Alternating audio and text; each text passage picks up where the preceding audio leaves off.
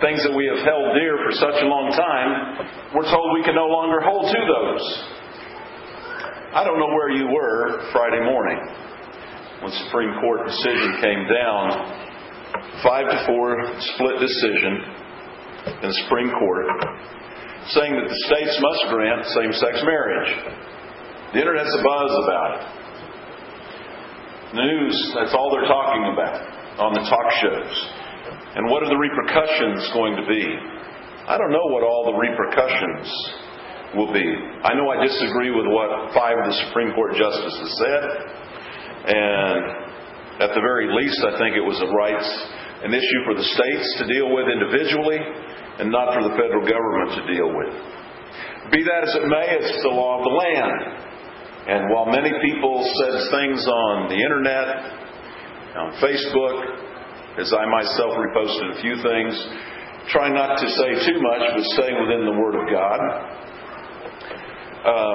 just trying to collect some thoughts. We know what God's Word has said. Man cannot change God's Word. God is the final authority in matters in which He has spoken. And I guess at one level I just want to reassure us that God is still on His throne and we still have a battle on our hands to fight the enemy. Fighting the enemy means that we take the gospel to the people of the world. Some will believe and change their lives and some will not. It is not up to us, and we cannot force their change. Everyone is tempted by sin, no matter what that is. They struggle with various things. Some are more blatant, more gross, we would say. Others may have some almost acceptability. But nonetheless, there is sin. Temptation is real. We must acknowledge that.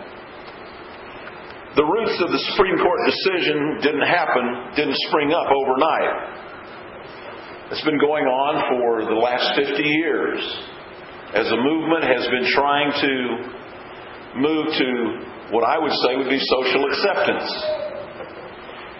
And I wish they would realize that they can have a Supreme Court decision that they're in favor of that still will not bring about social acceptance. Just to say that they have the right to marry doesn't change my view of what they're doing and where they stand. It does not change yours.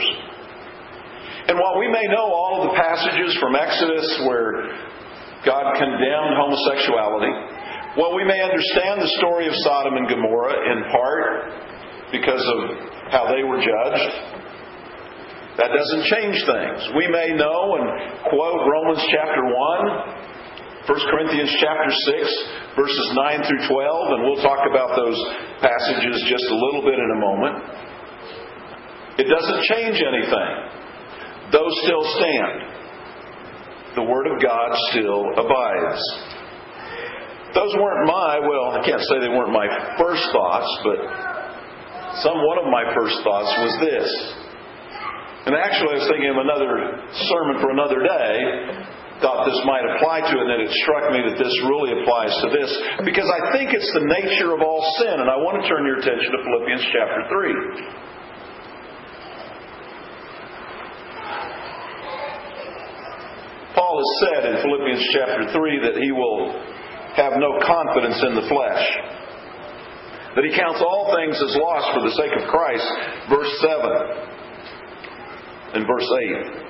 More than that, I count all things to be a loss in view of the surpassing value of knowing Christ my Lord, for whom I have suffered the loss of all things, and count them but rubbish, so that I may gain Christ, may be found in Him, not having a righteousness of my own derived from the law, but that which is through faith in Christ, the righteousness that comes from God on the basis of faith.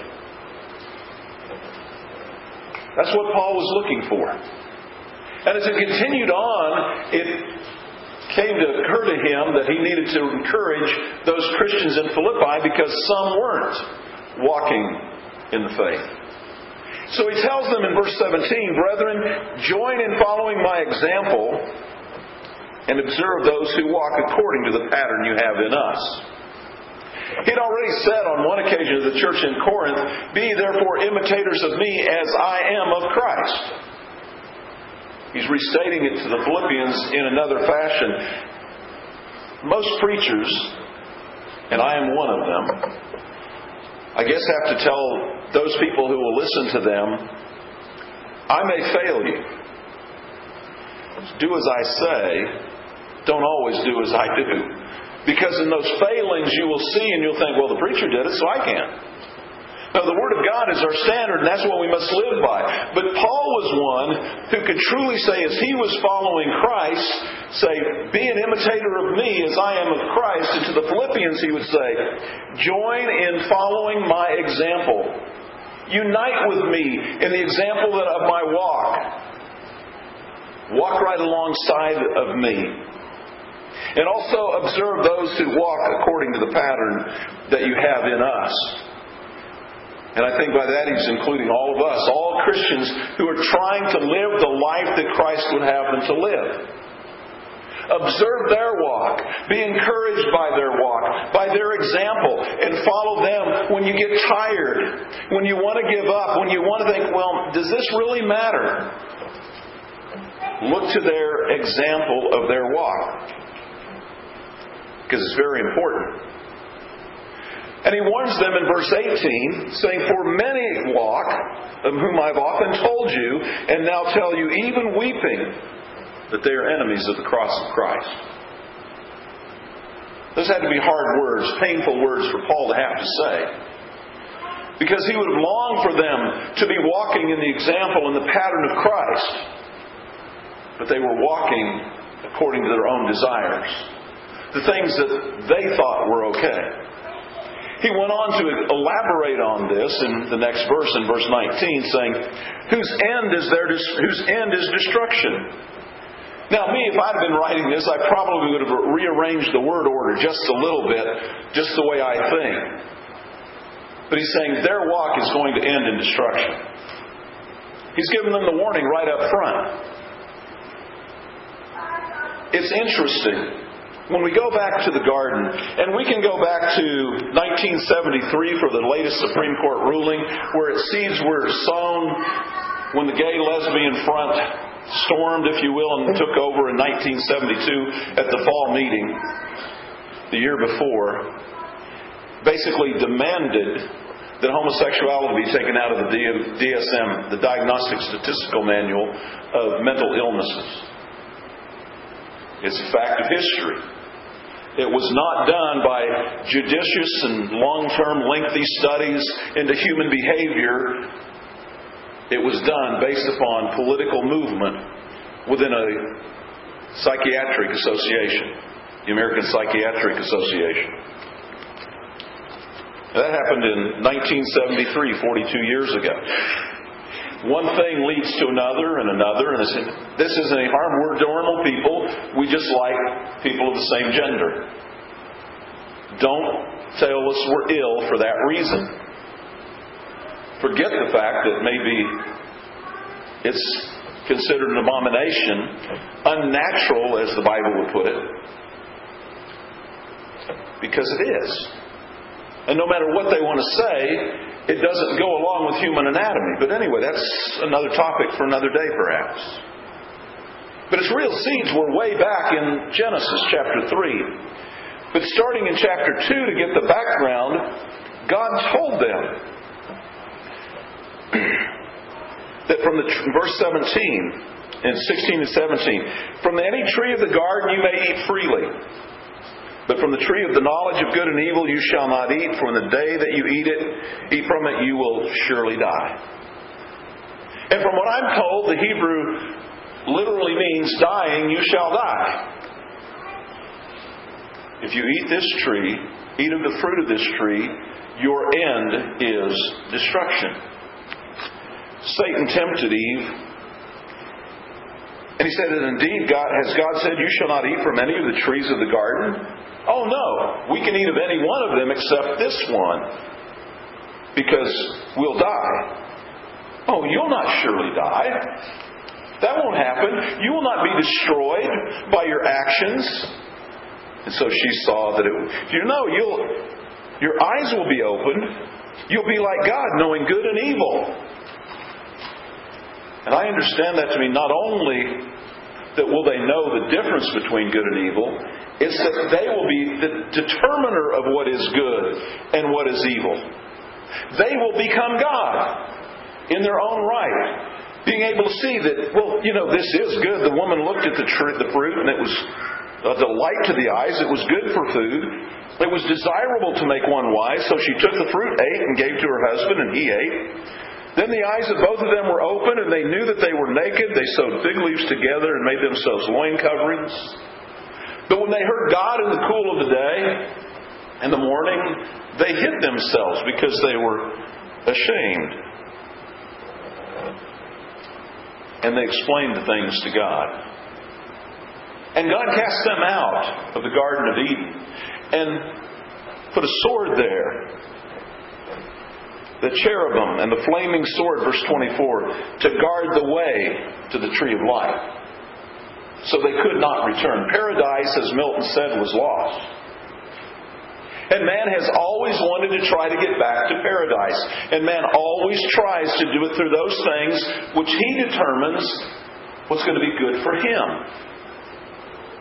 Doesn't care about what God says, as a rule. Only those who come to acknowledge they're not the creator of life. They can't control anything. They have to submit and surrender themselves to God. But back to Philippians chapter 3 for a moment. Their end is destruction, whose God is their appetite. Now, literally, some translations, even the English Standard Version, the King James, and I forget which all of them that I looked at. I learned this, I think it was the older New American Standard, said, whose God is their belly. It's not talking about just food, it's talking about any human appetite that you might have. When that controls you and makes you do whatever you want, it says, whatever I want to do to be satisfied, to achieve sensual pleasure, is what I want to do. That's the way these people were living. Whose glory is their shame, is in their shame, who set their minds on earthly things.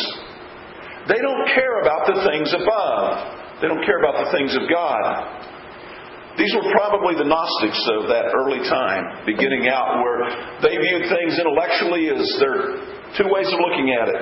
There is evil and good, and flesh is evil.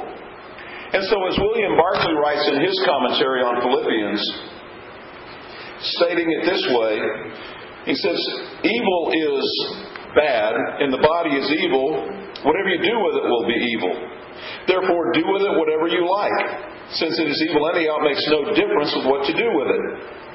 These Gnostics taught that gluttony, adultery, homosexuality, drunkenness were of no importance because they affect only the body, which is of no importance.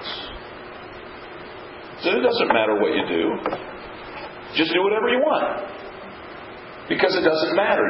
You're a spirit being trapped inside an evil body. But Paul said in Colossians chapter 3,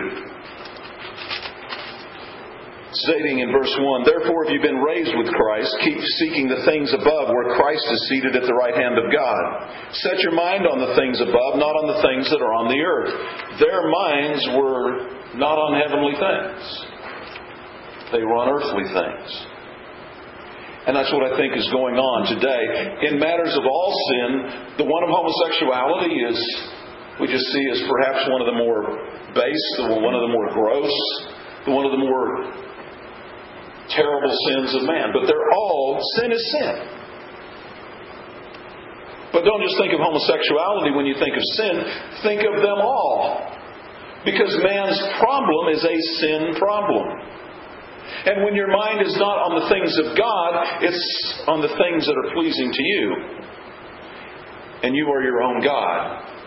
As Adam and Eve wanted to become their own God.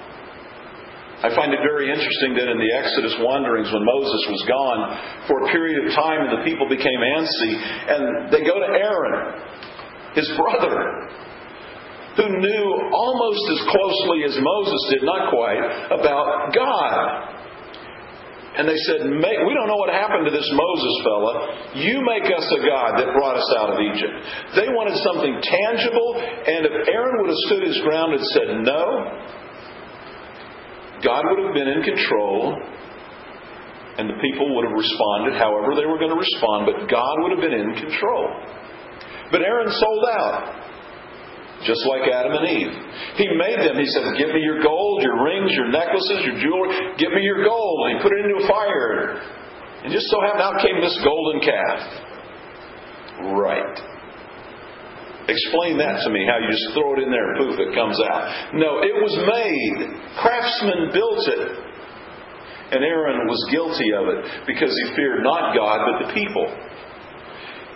Adam and Eve were led astray. Aaron went astray. Those who go astray, their end is destruction. Their minds, their God is their appetite. Their glory is their shame. And they set their minds on earthly things. For our citizenship is from heaven, from which we also eagerly wait for a Savior, the Lord Jesus Christ, who will transform the body of our humble state into conformity with the body of His glory by the exertion of the power that He has to subject all things to Himself. If you want to go to heaven, you have to set your mind on Christ, on heavenly things. Your appetite is on godly things, on spiritual things. Jesus said in the Sermon on the Mount in Matthew chapter 5, blessed are those who hunger and thirst for righteousness, for they will be satisfied. Their mind isn't on earthly things, on temporal things. It's on godly things. And doing what God wants to do. Now, I know in many ways I'm talking to the choir that probably everyone, well, I can't say everyone because you never know about the outlier, believes exactly what the Bible teaches in regard to homosexuality and sin. But I want you to notice something that's happened. Christians on my Facebook page, some that I thought were older and mature enough, they're younger, they're my children's age, and maybe some even a little older. But on their Facebook profile pic, some of them changed it. They would put a filter, if you will, over their image of the rainbow flag. Yay, it's happened. I had a good friend. I'm not surprised at anything anymore. But when Ireland legalized homosexual marriage, he goes, yay, Ireland. He doesn't understand. Now, he's not a Christian. He doesn't understand the things of God. He is of the world. I think he believes. And the problem is, in their desire for acceptance, once they got it moved, the gay lobby, from the DSM 2 or 3, whichever version it was, whichever iteration, it was a move towards social acceptance. Now we're not psychologically ill. We don't need treatment. We can move into other areas. And now they want to have the same legal rights for marriage. Why marriage? Because a civil union doesn't say marriage. A marriage says we're part of the mainstream.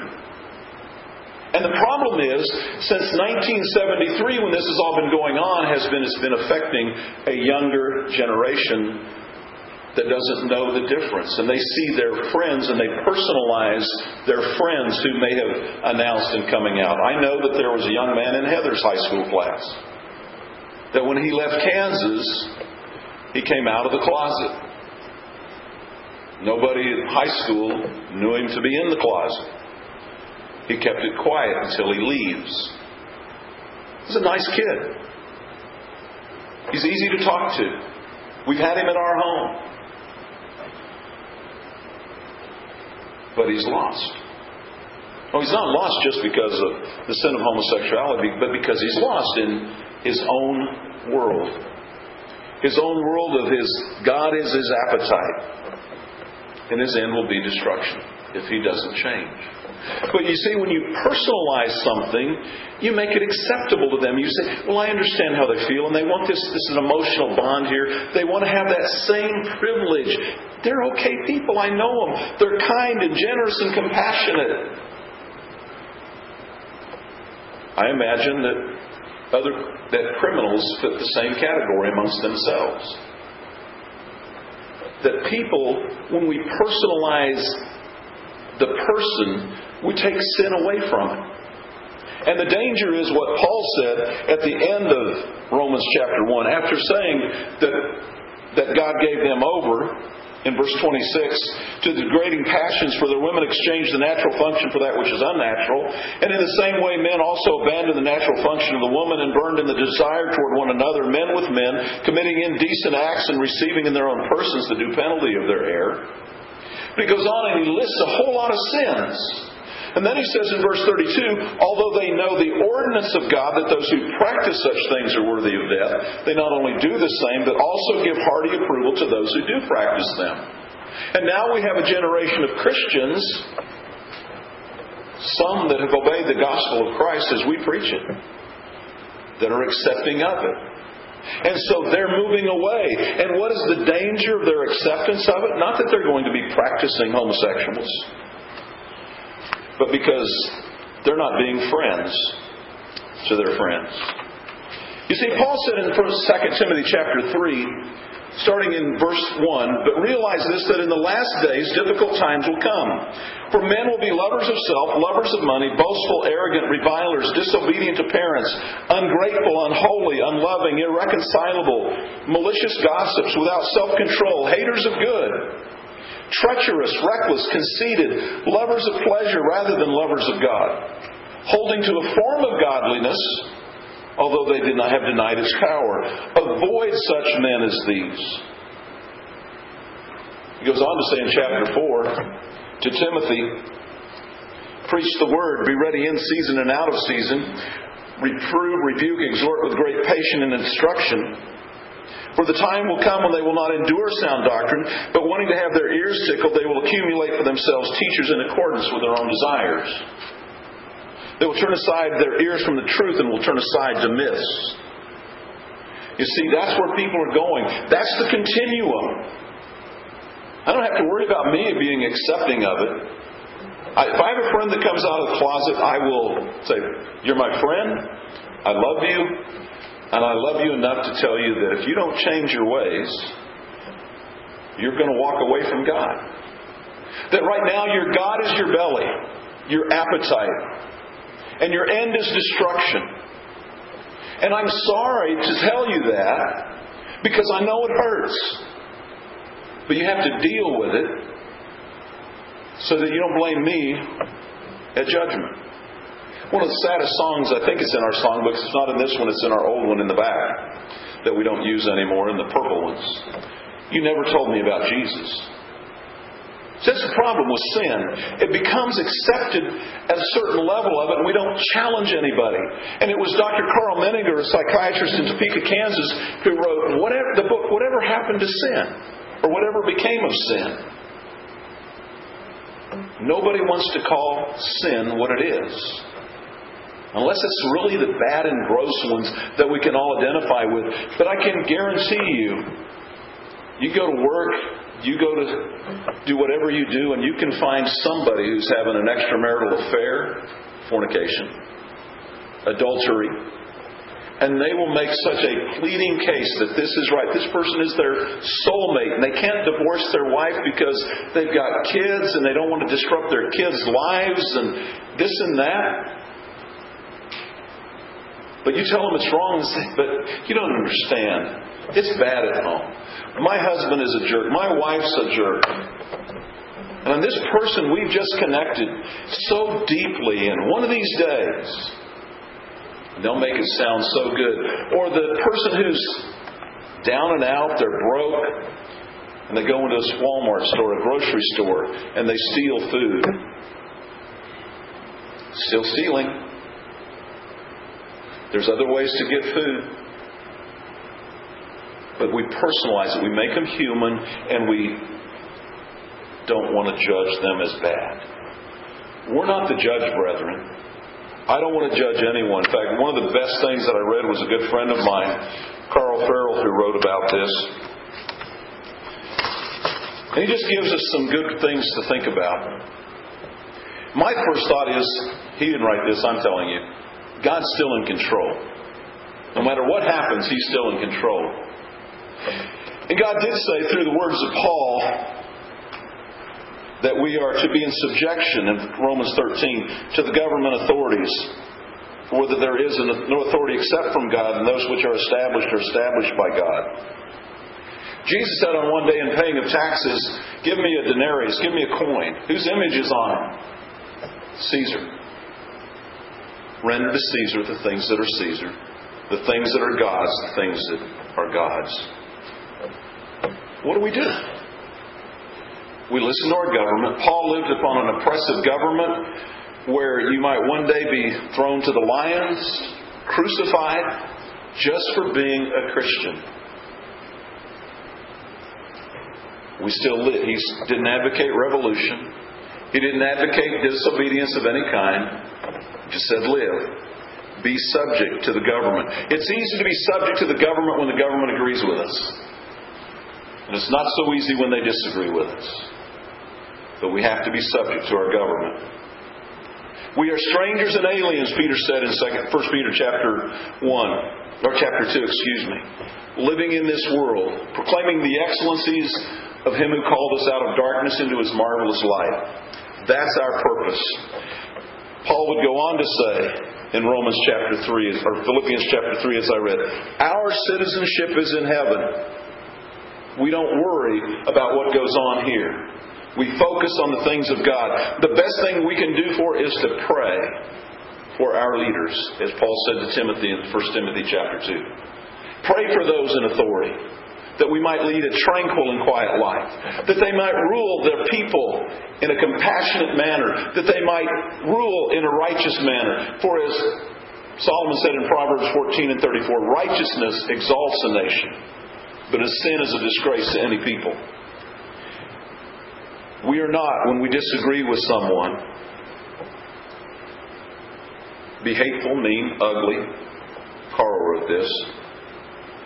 We're to be the aroma of Christ, and that requires us to treat everyone made in the image of God with honor and respect, loving them as God loves them. And loving them as God loves them means enough to tell them sin is sin. Paul could do it in the face of martyrdom, in the face of a crucifixion, in the Colosseum. We can do it in the face of a Supreme Court 5-4 decision that says states grant homosexual marriage. We will not accept the marriage, as being godly, for it is not. But the state has ruled. And what will that do for us on a personal level, I don't know. But just beware, your children have been moved step by step through time to get to this point to where this decision was going to happen. But we must still stand where God stands. Carl closed, and only as Carl could. You have to know Carl. He closes his article, it's an exciting time to be God's child. We are beginning to stick out. We're God's people. We are strangers and aliens, living in a land that's not our home. Our citizenship is in heaven. That's where we're going. We still make it our goal and our purpose, and we try to take as many with us as we can. Because Jesus is tenderly calling. That's the song 947 that's been selected for the invitation. This lesson hasn't been one to tell you about the fundamentals of obeying the gospel. Hopefully it's defined a little bit of what sin is, using the major ones that we don't like to talk about very often. But to expose all sin, not just one, for they're all sin. So we just deal with sin by the blood of Christ. And it washes away all sin. And then we teach them to live a godly life. Have you started your walk with Christ? Have you had your sins washed away? If not, all things are ready. Come while Jesus is tenderly calling. Come to Jesus.